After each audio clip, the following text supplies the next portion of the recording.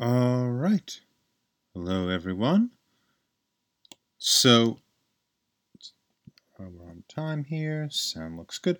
Okay, so today, we're going to do is finish off Hamburg, and then we're going to start talking about the next assignment. So the essay assignment, and I think what I'll do is,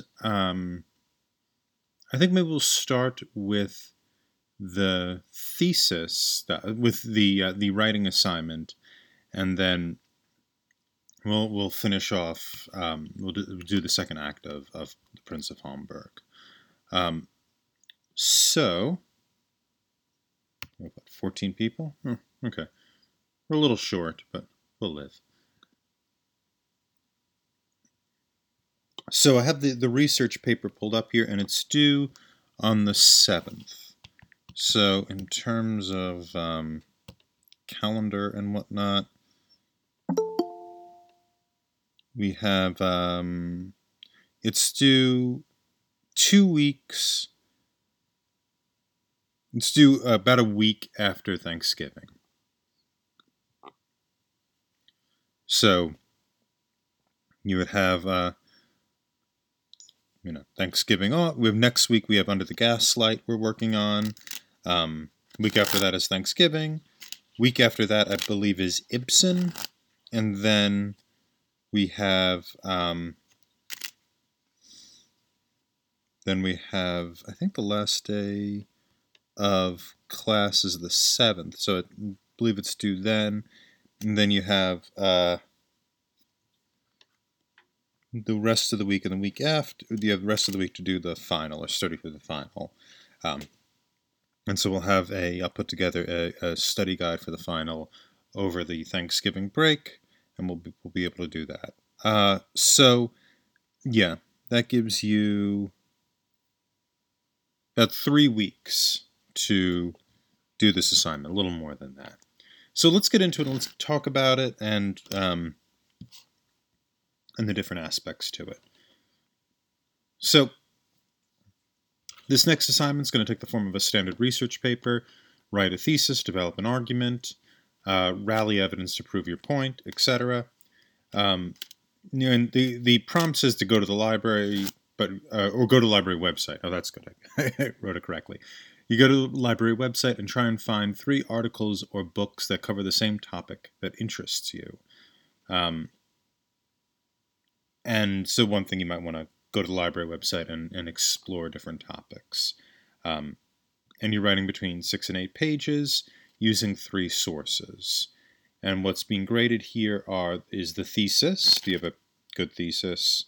Do you have your 3 sources? Are they related? Do you summarize what the author is saying in each source and why they're relevant? And then last, it's does each paragraph further your claim, etc.? Does each paragraph work through a single idea, or does it wander in many different directions, etc., etc.? And so, yeah. And so about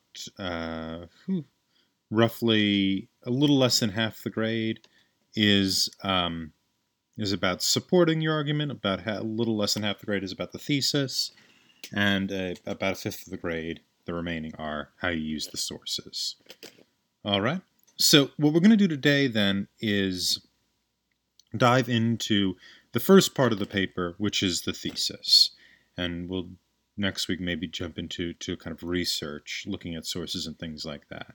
But initially, we're going to talk about what makes a good thesis, what you have to do for that part of the project, and then we'll get back into Hamburg. Okay. Any questions about that initial introduction?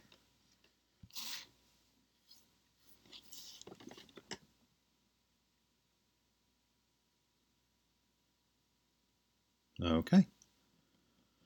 That is very good. So let's get into thesis writing then. And I'm going to have as usual, a slideshow type thing ready for you.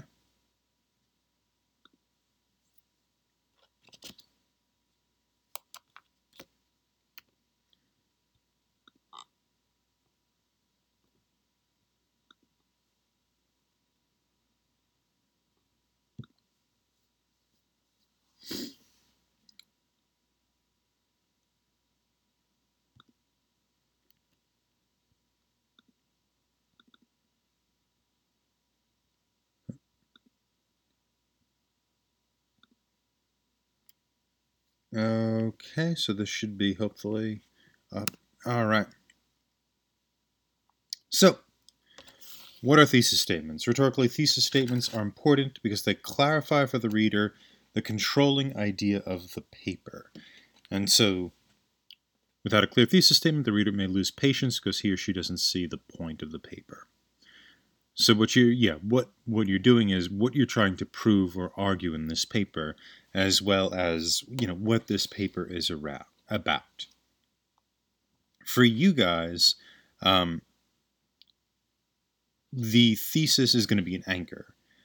It is something you're going to start with, but you are eventually going to maybe change it over time, alter it as you go along. But you probably want to try and start with a very rough thesis statement to lead you through the type of work you're going to try and do.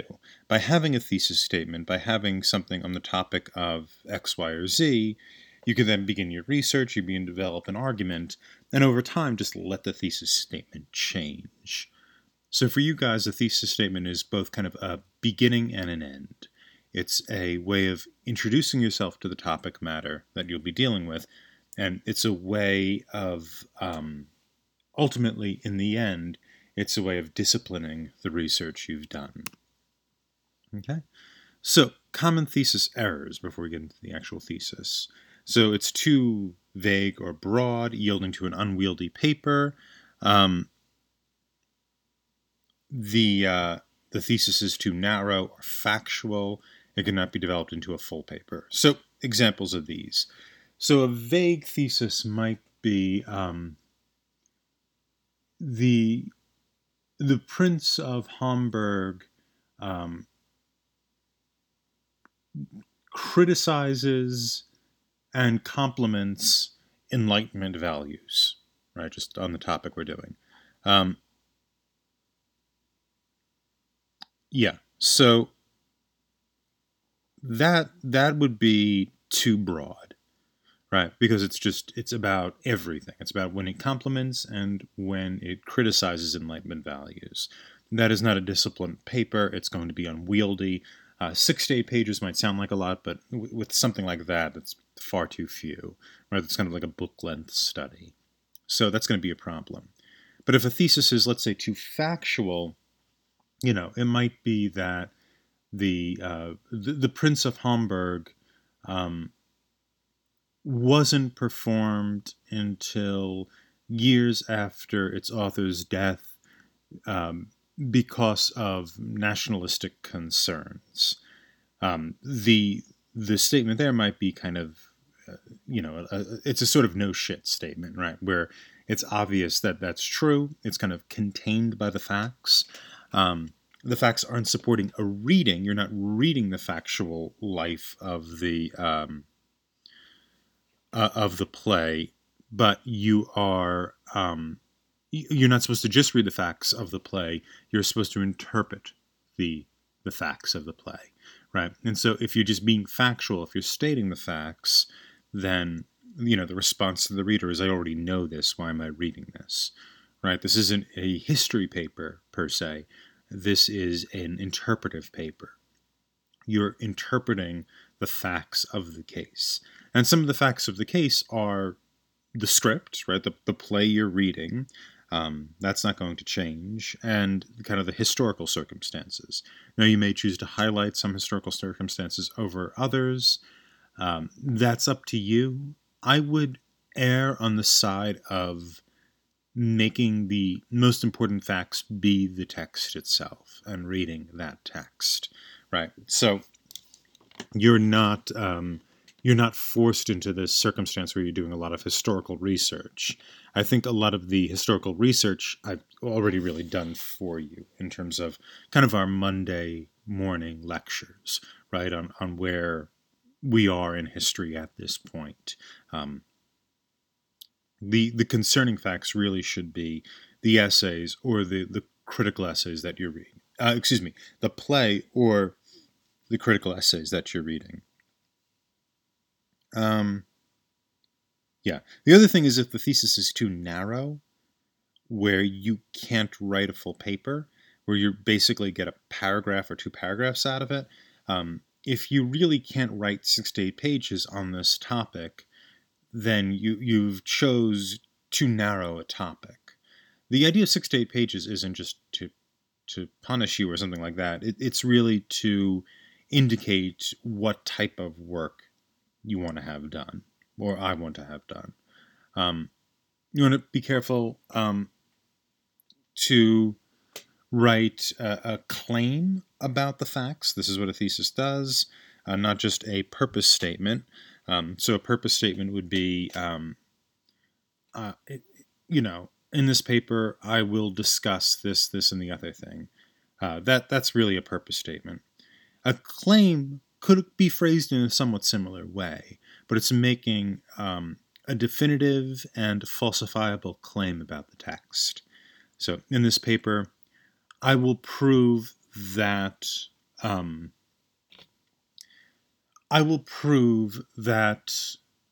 Kleist shows that the belief in nationalism is tied to the fantasies of the upper classes. It's not a great thesis statement. I'm kind of pulling that out of my head, but that would be more of a claim, right, than a purpose statement. You could still say in this paper, I will argue, right? But you're making a specific claim about the play. The claim should also be falsifiable. What I mean by that is, if anybody's in the sciences or heard this claim, is that it can be disproved, right? So you wouldn't say, the Prince of Hamburg is a great work of literature, right?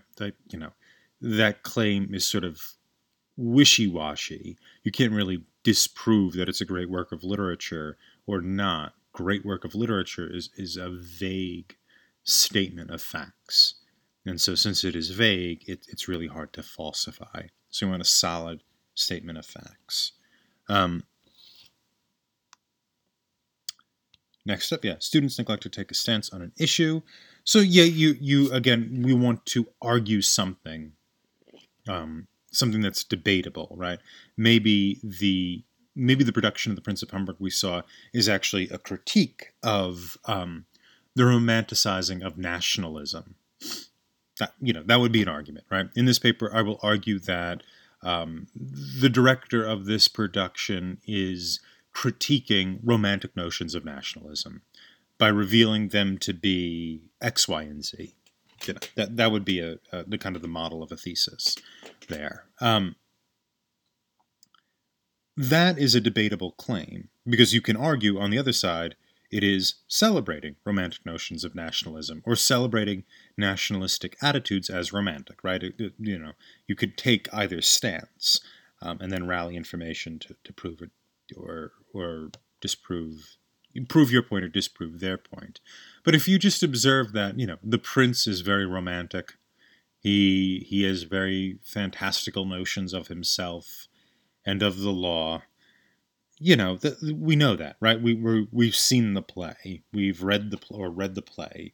We can observe the same things you observe. It's what you observe is important in terms of the claim you're making. So that is also another thesis error. Good.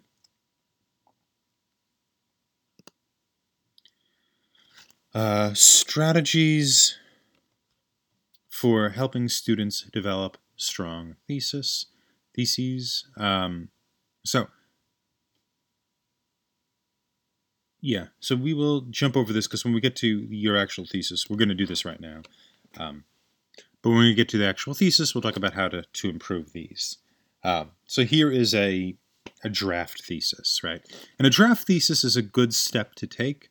It's just you're writing kind of a bullshit thesis in order to do research, right? So The Prince of Hamburg is, I think, about romantic nationalism. Okay.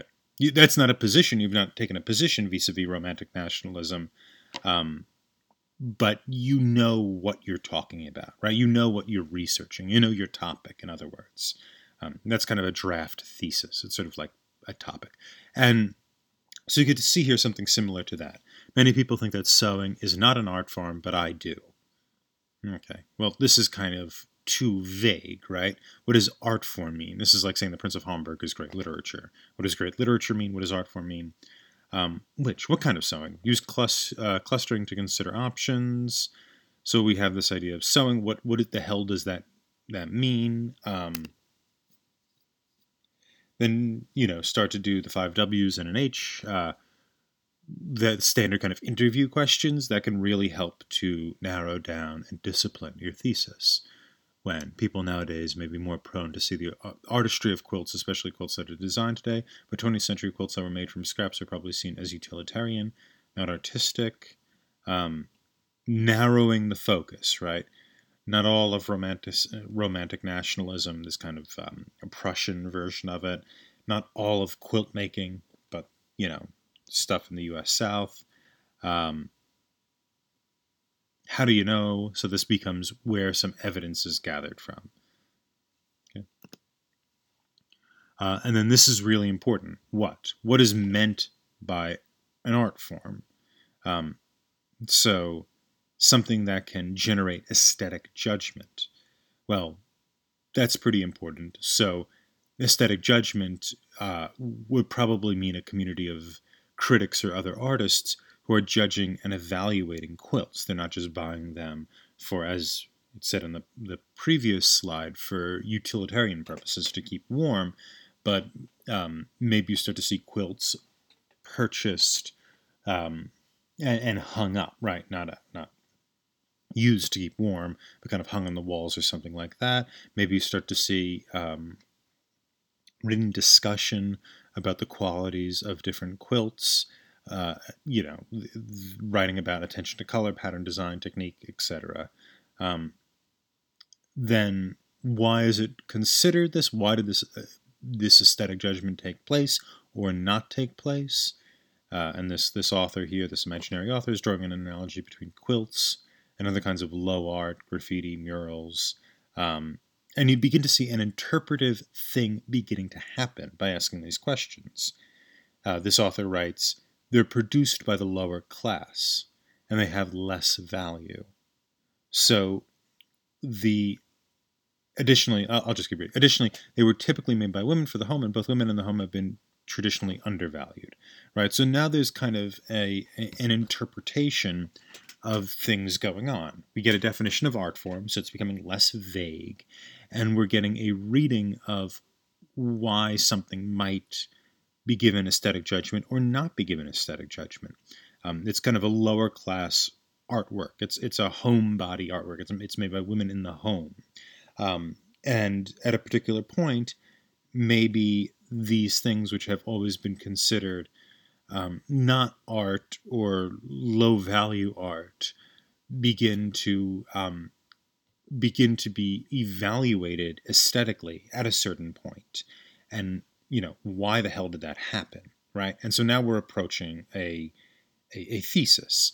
Quilts began to be considered worthy of aesthetic judgment because X, Y, and Z.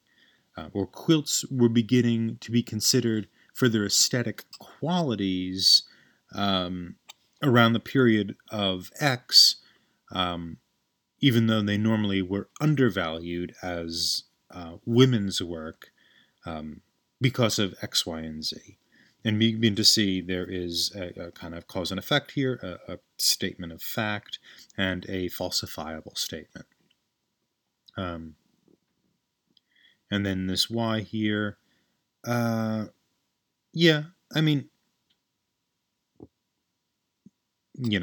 not wild about this one, but you could see that we're moving here from observations to arguments.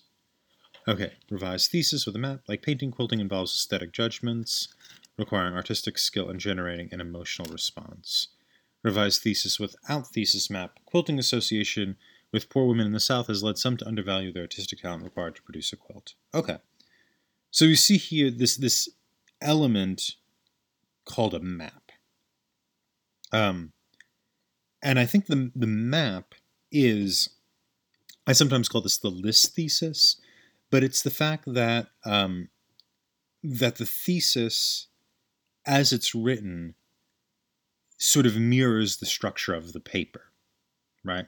And so by reading the thesis, you can sort of see the direction the paper is going to go in. Let me be a little more clear. Like painting, quilting involves aesthetic judgment, requires artistic skill, and generates an emotional response. This isn't the best thesis statement in the world. I would say this is the next step in the thesis statement, not the final thesis statement. But anyway, what you have here is 3 steps, right? Three subtopics bound together in a single thesis: aesthetic judgment, artistic skill, emotional response. And so you could imagine that the paper that this thesis would generate would have these factors: aesthetic judgment, one part of the paper, the first part of the paper, maybe 2 pages would be about aesthetic judgment and how that factors into the elevation of quilt making. Artistic skill. Maybe another 2 pages are once aesthetic judgment starts to be made, more skill is required to gain attention for quilters. Emotional response. Then we get a reception history. How are people responding and treating these quilts once they're considered to have aesthetic value? And maybe that's the last 2 or 3 pages, and then a closing. So you could see that the map, by making the thesis statement kind of list out the subtopics, it allows the writer a structure for his or her paper, and it also conveniences the reader because he or she knows where they're going. You can see here the thesis without a map. Quilting association with poor women in the South has led to some to undervalue the artistic talent required to produce a quilt. Also not a really good thesis. There is a provable point, because somebody could say, no, it was properly valued. However, we don't quite know where that paper is going. Okay? Which isn't necessarily a problem, but it is more difficult for the reader. And since I am your reader and I am grading you, you do want to make it easier for the reader. Okay? That is that. Let's come out of here. Okay. Great. So, any questions about that? There we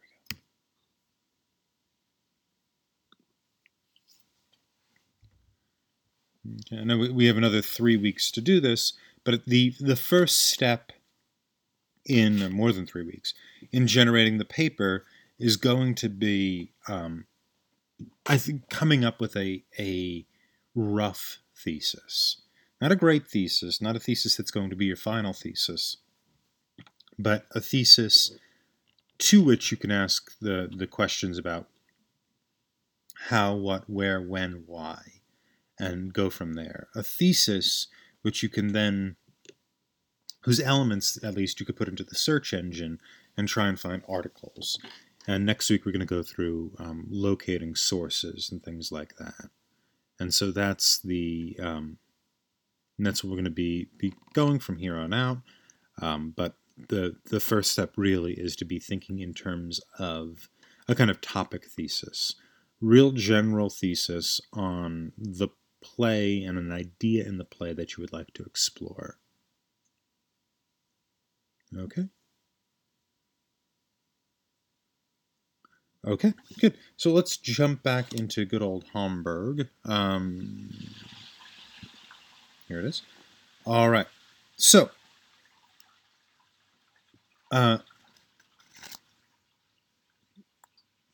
let's talk about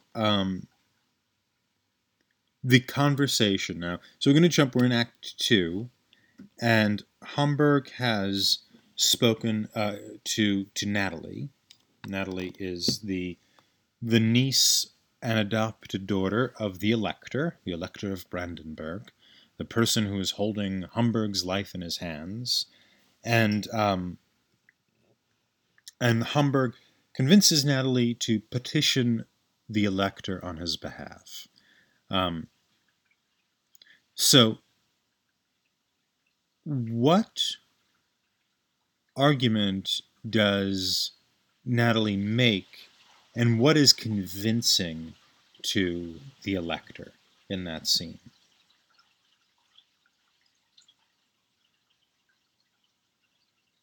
How about, why don't we take a look at that scene?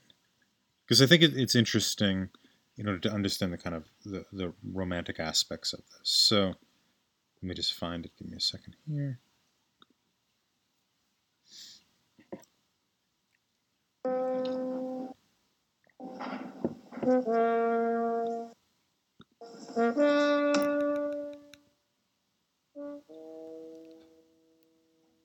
Okay. I'll say it again. I'm going to share my screen with you guys. I'm going to turn off the sound because it'll echo then. So you'll have to kind of type into the chat box if you can't hear or having trouble.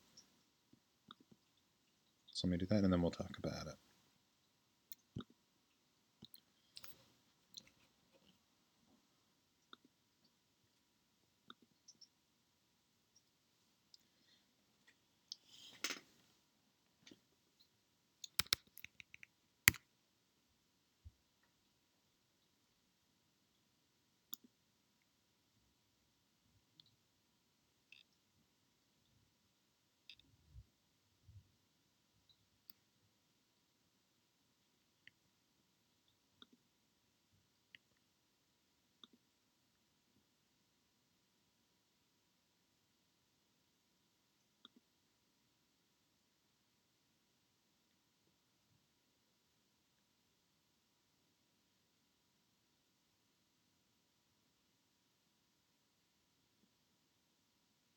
Okay, can somebody type if they can see the video? Just type yes, that you can see it and hear it.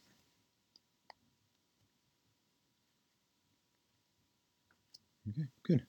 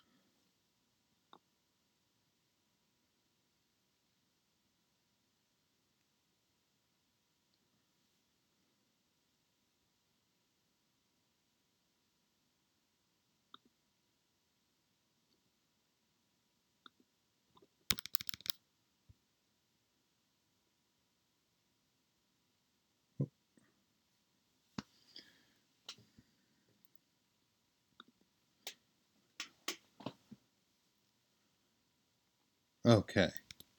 So I should be back. Okay. So we see a few things going on there, right? Let's start with the first part of that scene. When she comes in, she's petitioning for the prince's life. What is the initial response from the elector?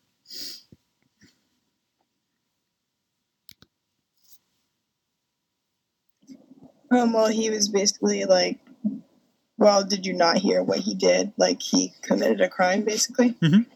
Yeah. The elector more or less is like, I'm not thinking of myself. I'm thinking of my country. This is not something I want to do, but there's this idea of the law. There's something above us that needs to be obeyed. And her response is, your country won't be harmed by showing some mercy, right? And so that seems to be the initial conflict here. It's do we kind of cut the law for the circumstance, or do we just hold the law as absolute and move on from there? Okay, good. What argument does she end up making that really upsets and moves the elector to free the prince?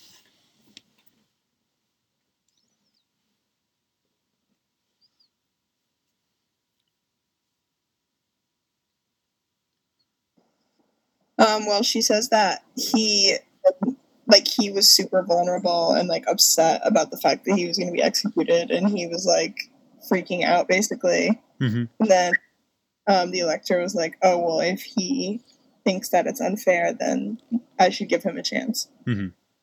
Yeah, and the way she frames it too, right? She says that if I am merely a woman, but if death had come for me, I would not be so distraught, right? And so there's um, this idea of something is lost in the prince. There's something of his kind of nobleness or whatnot um, that is being lost. That the real tragedy isn't that the prince is going to die for the elector. What is the real tragedy?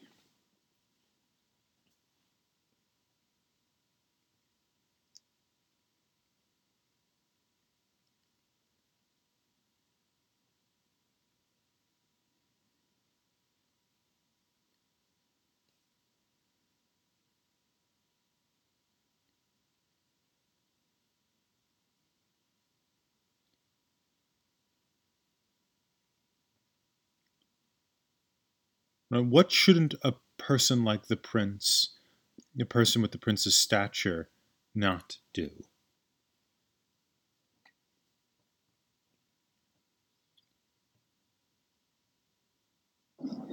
Well, he should be more like refined than that, and like not. I don't know. Like, he was going into battle very unafraid, Mm-hmm. so that kind of didn't make sense. Is why he was so terrified to like be killed, because he was prepared for it every time he went into battle. So Mm-hmm. Yeah.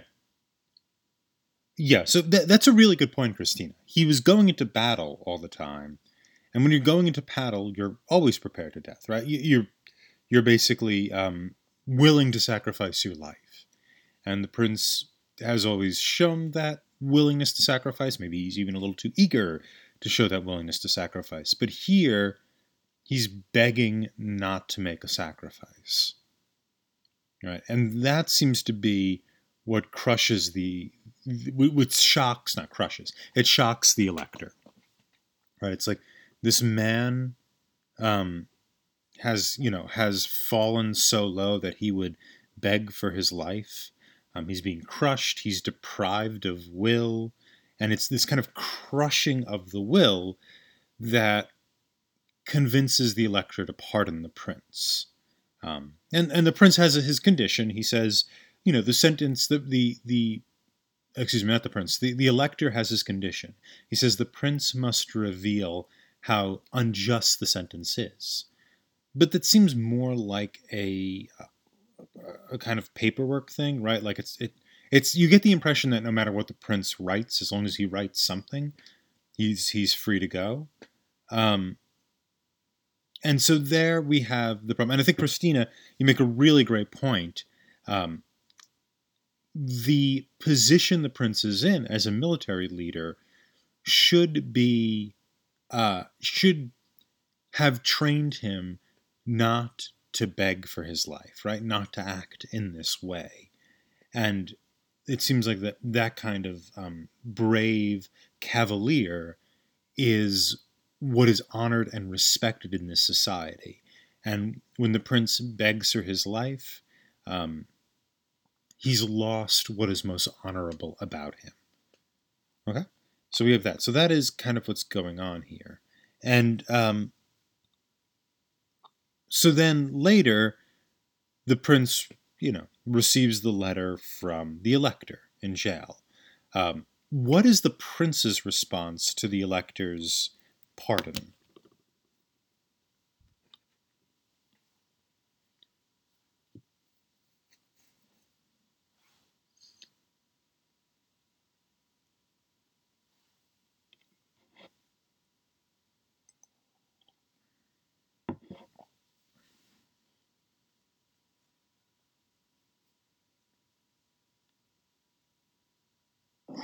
Could you repeat the question? Sorry. Sure. What is the prince's response to the pardon he gets from the elector?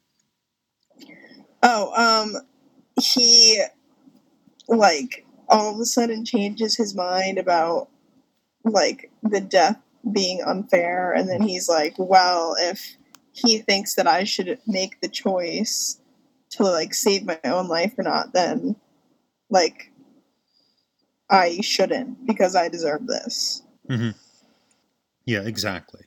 He sees what the elector is doing as just, right? And he sees then, like you said, Christina, if what the elector is doing is just, then the prince deserves this.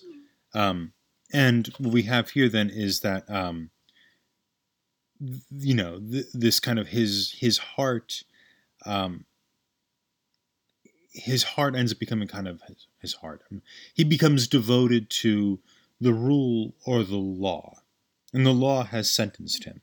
And as the prince says, I'm not sentencing him to death because I want to, or because, because he's doing it because he's upset with the prince. He's doing it for his country. There has to be a kind of rule. There has to be a rule. There has to be regulation, and everybody has to be subject to it. And when the prince realizes this higher order, he could kind of commit himself, heart and soul, to the rule of the state. And so here we have it's not just the. Did I freeze?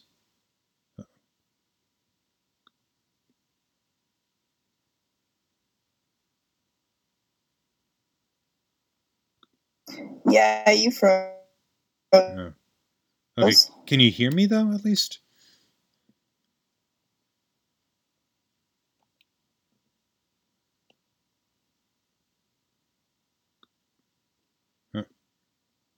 Now we can. Now you can. Okay, it doesn't. I don't seem like I'm moving, but if you can hear me, okay. No, okay. I seem to be back. Okay, or roughly back. All right. Well, let's try that again. Where was I? So it's not just about following the outward forms of, of following the law, not just obeying it in terms of your actions, but really living it, right? Really kind of subjecting yourself to the rule of the state, which is the kind of the rule of society. That seems to be part of this kind of this romantic notion.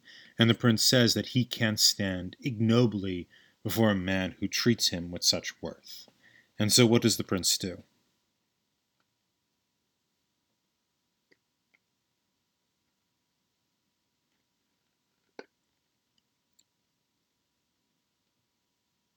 What does the prince write back?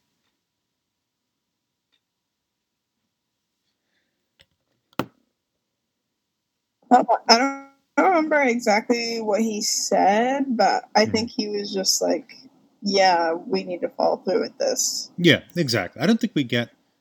God, it's freezing again. We don't get the exact quote, I think, but you get the idea that basically the prince says, he accepts the sentence. All right. And so let's jump towards the end of the play, where we're in the elector's home and it's around midnight, and the soldiers come.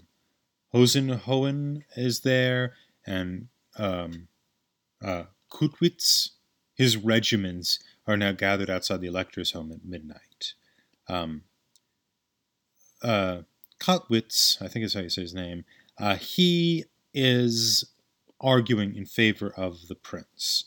What is his argument in this second to last scene of the play?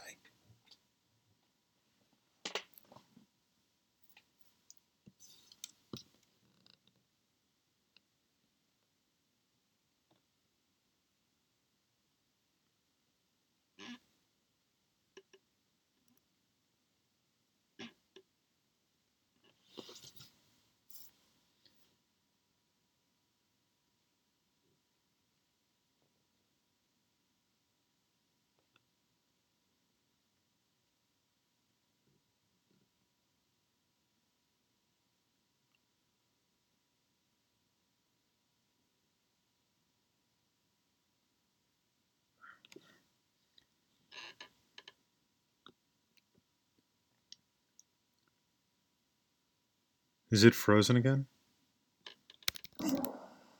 I remember one of the arguments was he was basically blaming it on them because they messed with him while he was like sleepwalking or whatever it was that he was doing, and they like threw him off before battle, so he was like making bad decisions. Yeah, that's the second argument. So that is Hohenhohen's argument. He says, like, actually, Sire, it was you who did, Yeah, it's frozen again. That little... Okay. Is it good now?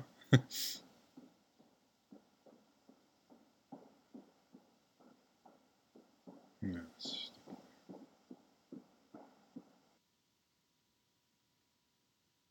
Is it... Am I better? Can people see me? Hear me? Yeah. Okay, good. Okay, so that's the second argument. But the first argument, which comes from Kotzwitz, the older soldier, what he says is that, first of all, the highest rule of conquest, all of that flows from the will of the elector. Right? So there is this idea that what the elector wants really does matter, but also, and I think more interestingly, he says that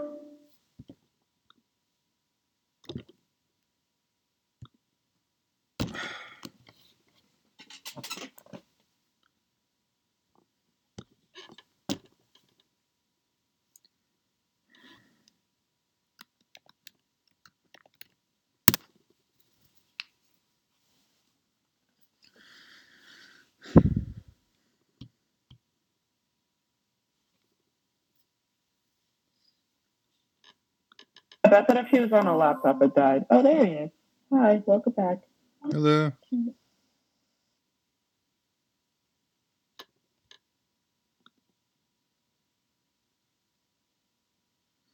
Okay, so that kind of more or less takes us to the end of the class. So the point I was making is, and then I'll let you go, is the Kotzwitz's argument is that he says we need to obey the rule of instinct, and instinct is a law that advances us.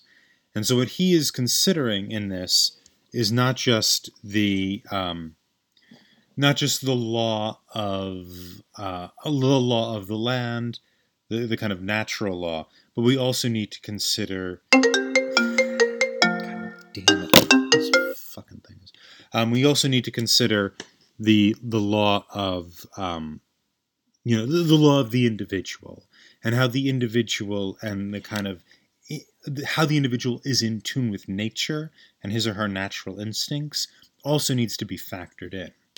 This isn't to say that any one of these arguments is dominant over the other, but I think what makes this play interesting, and why I brought it to your attention, is that it's sponsoring a lot of ideas about how the individual and the nation need to work together or are not working together in terms of a lot of revolutionary ideas that were going on at the turn of the 18th into the 19th century.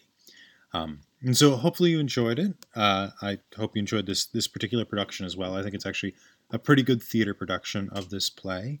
And thank you for reading it. And any questions you have, just let me know. I'm actually not going to stay on this window after this. I usually do, so if anybody wants to do office hours, but we've had so many problems with it that, I'm going to close down, and if anybody needs to meet, just email me. Okay? But otherwise, you are free to go. Thank you.